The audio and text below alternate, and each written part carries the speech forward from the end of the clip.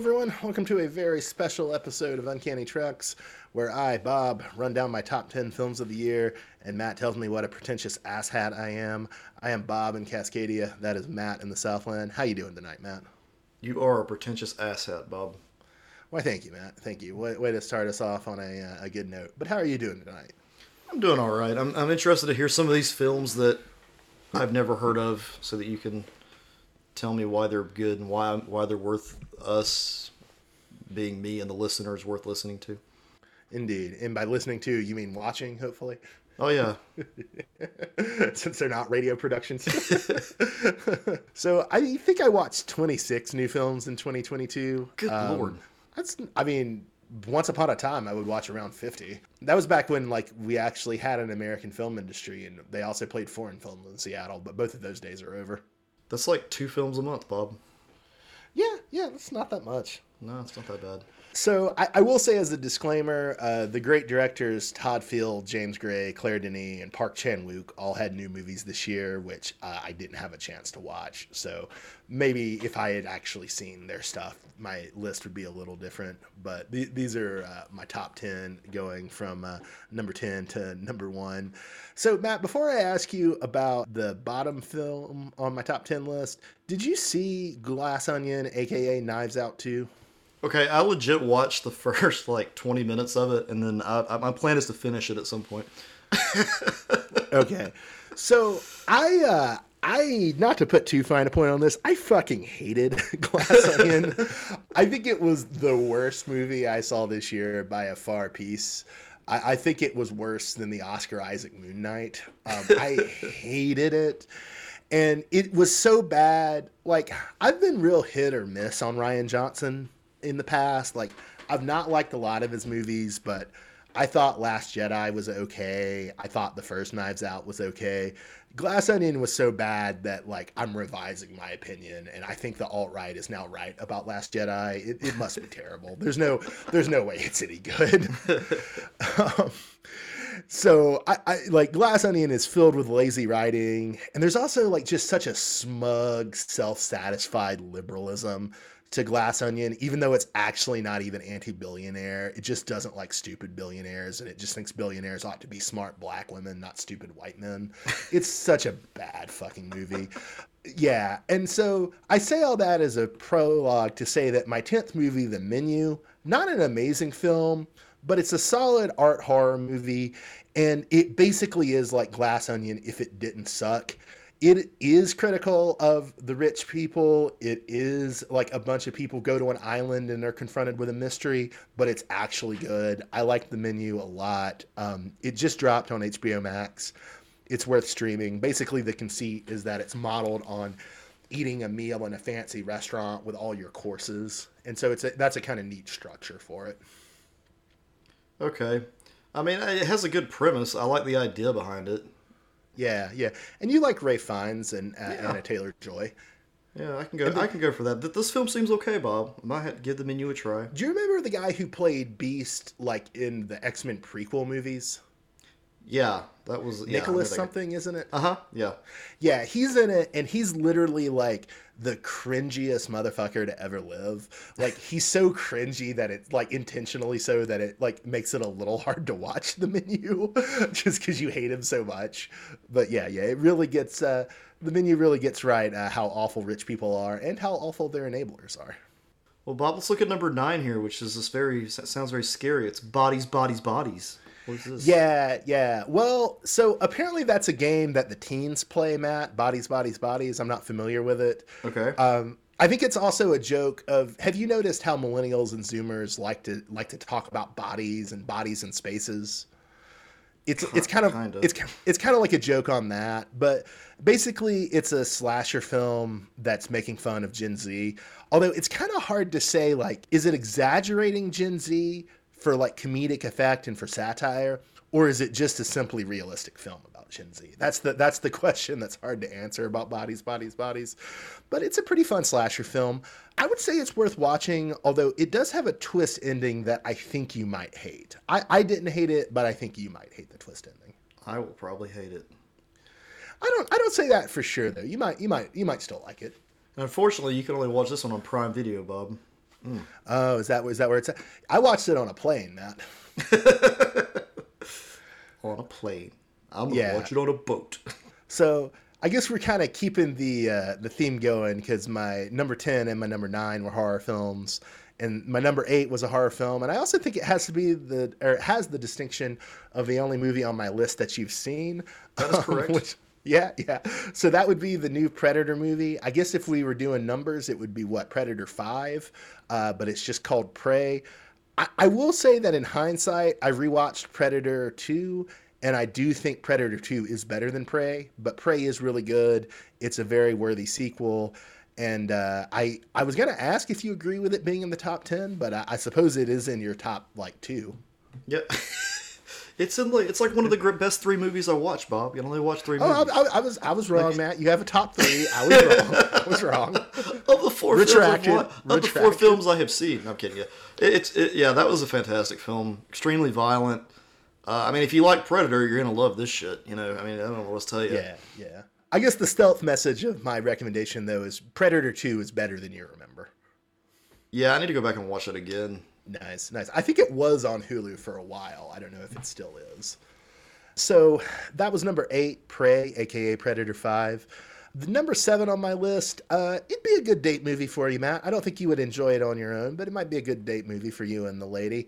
It's called 3,000 Years of Longing. It's a pretty sweet romance movie. It's from the great director of the Mad Max movies, George Miller, and it stars Tilda Swinton as an academic narratologist and Idris Elba as a djinn or genie. It was a sweet movie. Gotta love some Tilda Swinton. Yeah, yeah, I do love some Tilda Swinton. So number 6 for me was a little preachy and also very generationally themed, whereas Bodies, Bodies, Bodies was making fun of the Zoomers. Number 6 was a little bit doing the woe is millennials and woe are Zoomers beat with, you know, the economy being dead, blah, blah, blah. And, you know, all that is true, of course, but it can still be a little preachy, a little self-indulgent. But nonetheless, the film managed to pull it out and be a mean-hearted little crime film, and I appreciate that. I'm talking about Emily the Criminal. It stars Aubrey Plaza, which is also kind of ironic given that Prey stars Amber Midthunder, the Sue Aubrey Plaza. So I think you should give Emily the Criminal a watch, Matt. It's on Netflix. No, I love Aubrey Plaza in anything she's been in. So yeah, and I've seen some stuff on I've seen the trailer for this on Netflix, so I might give it a shot. Also, probably wouldn't be a bad movie to watch with the wife if the wife wants to watch something. Yeah, we're big Aubrey Plaza fans. She was fantastic in The White Lotus. Legion. Oh, is she in White Lotus? The second season, yeah. Oh, I didn't realize. Who else is in second season White Lotus? All I know is Michael Imperioli.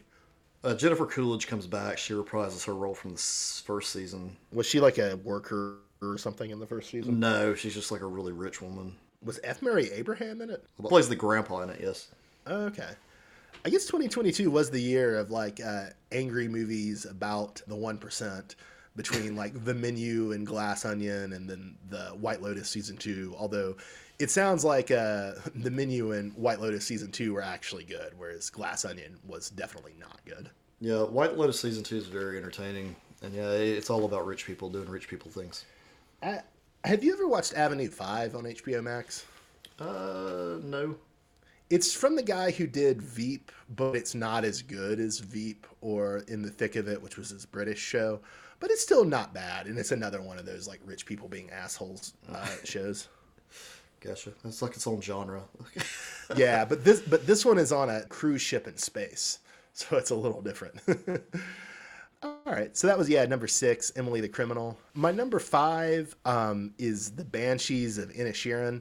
No X-Men connection, Matt. I know you were thinking that. Yeah, I was excited.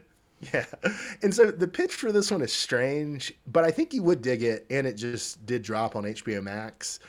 It's basically Colin Farrell and Brendan Gleeson are farmers on an isolated West Island in the Irish Sea, and it's during the Irish Revolution, but their friendship abruptly and kind of cataclysmically ends, and then things just kind of escalate from there.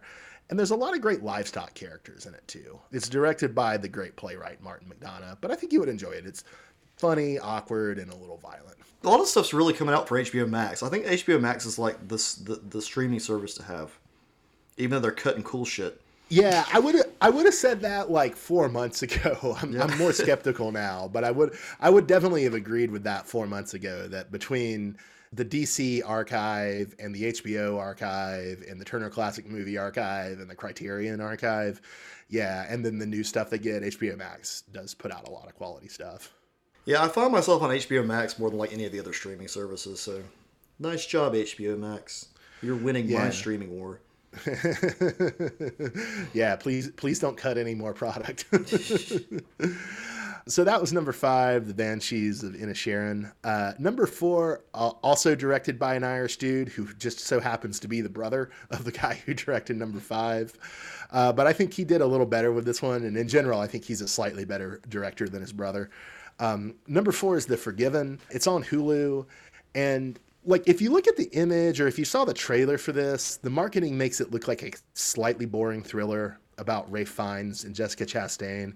They're in Morocco driving on a desert road at night and accidentally do a vehicular manslaughter on a Moroccan kid. But it's actually a lot more interesting and a lot more riveting than that. And there's also a decadent desert party that lovers Matt Smith and Caleb Landry Jones host. And I know you know Caleb Landry Jones from Twin Peaks: The Return. Right. And they're really fun and really campy. And so I really enjoyed that. And in general, I just got to give it up for Matt Smith. Had a really decadent year between this and House of the Dragon and Morbius. Matt Smith rocked this year. Do you have the Hulu? Yeah. You should watch The Forgiven. You should watch it. I'll give it a shot. Number 3 for me was Nope, the third film by Jordan Peele. Ironic that it's in my number 3 spot. I think people liked his first 2, Get Out and Us, more than Nope, but I honestly think he's improving with each one. You should watch this because there's lots of 90s nostalgia that you're going to find interesting. Yeah. This one also has a twist that I think you might not dig, but also, like Bodies, I would be curious to hear what you actually think of the twist. So you should watch it. It's on Peacock, which I know is your favorite streaming service. Yeah, that's the other streaming service. I never go to that streaming service other than to watch WWE stuff. Oh, you do have the Peacock. Okay. That's the only reason I have it is for WWE crap. I'm telling you, they're really they're buying into me. I'm target audience for streaming services. Because I'll just buy the damn thing, even though I'm only going to watch like a tiny bit. Slave to the streaming services. Okay, so my number 2 is Crimes of the Future. So I don't know if you've ever seen a film by the great Canadian body horror director David Cronenberg, but he hasn't made a body horror film in like 20 years. He comes back. It's dope. There's a lot of interesting talk about art and sex, and you get to really see what Viggo Mortensen looks like, not just naked, but splayed out naked. It's worth watching. It's on Hulu. All right, Bob. And then Matt, my number 1 film of the year, the best film of 2022, hands down. What if I told you you could watch a movie adaptation of Hamlet where Hamlet was a Chad, where Hamlet fucks? Oh, wow. That's exciting. Yes, Matt. That would be The Northman. It's a really good Viking movie. It's really mean and intense. Also a lot of hallucinogenics going on in the Northman. A lot of white slavery going on in the Northman. There's a lot to recommend it. I really enjoyed it. It's the third film by Robert Eggers. I've really loved all the Robert Eggers movies. You really got to see The Northman. I think it's on Prime. Well, Bob, while you've been rattling on about your films, I created my own top 10 list just for you. Oh, no. You actually saw 10 movies? I did. I'm just trying to figure out the... hold on, I got to figure out one more. The excruciating pain of this. I just need one more. Hold on. And I can't remember the name of the damn film. What was it about? It was about a dog. A fucking dog. Shit. What was it called, Dog? I write out a movie. It was called Dog. Okay. All right, Bob. Here we go, Bob. You ready? I'm going to go down this list real quick. This is Matt's top 10. You ready? Oh, Number 10, Bob. The Lost City. What's you know what that is? City? No, I don't know. That's the movie.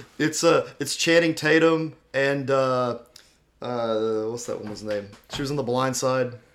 Oh, Sandra Bullock. Yeah, Sandra Bullock, Bob. It's a great little rom-com adventure film. It's kind of fun. Yeah.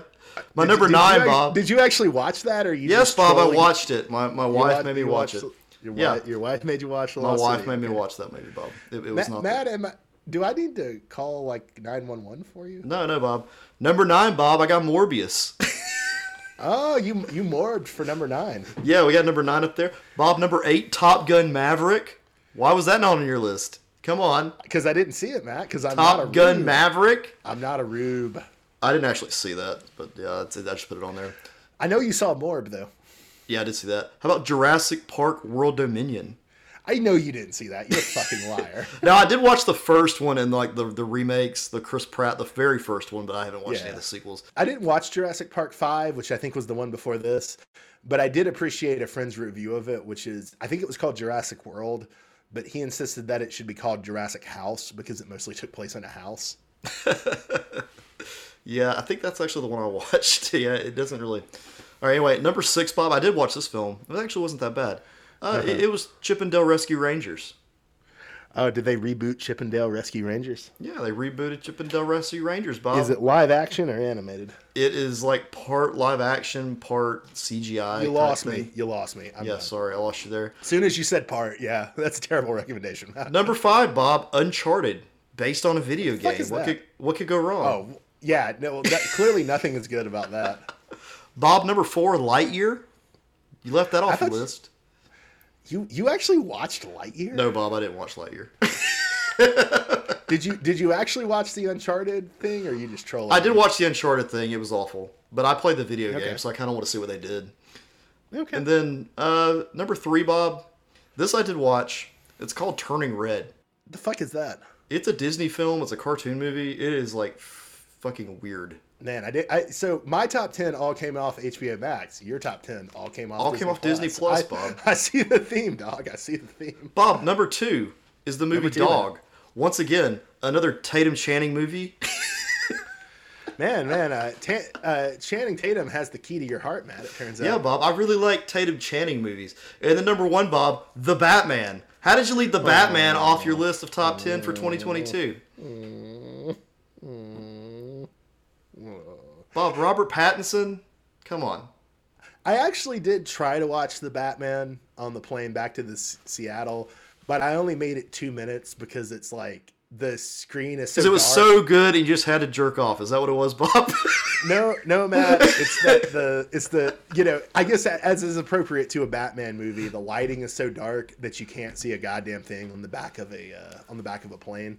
It's a pretty dark film, Bob. But that's what makes it good. Dark films. Yeah. Maybe one day I'll watch it on HBO Max and we can actually record a real episode about it. That's not just me whimpering as you insist on reading me an hour-long plot description of a 3. Oh, yeah. I gave you every damn bit of it. If you haven't checked it out, guys, check it out on our podcast. No, don't check it out. Covered the Batman. It was the worst episode we've ever It's recorded. pretty awesome. It was pretty terrible. So, Bob, come on now. My top 10 versus your top 10. Who wins? Come on. I mean, I don't even think it's a contest, Matt. Don't even think it's a contest. All right. Well, that was the year in film, and Matt has thoroughly killed all of my enthusiasm for the cinema. Thanks, Matt. I didn't watch any of these at the actual cinema. Who does that?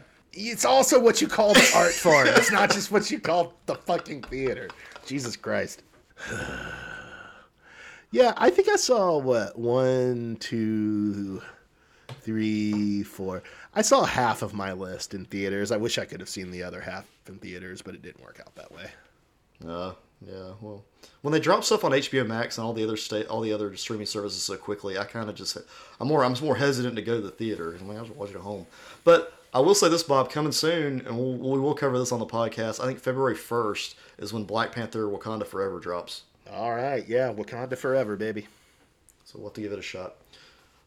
All right, Bob. This has been Uncanny Treks, the year in review and film. I am Bob in Cascadia, the one with taste. That is Matt in the Southland, the one with a Disney Plus subscription. We'll see you next time. Thanks for listening.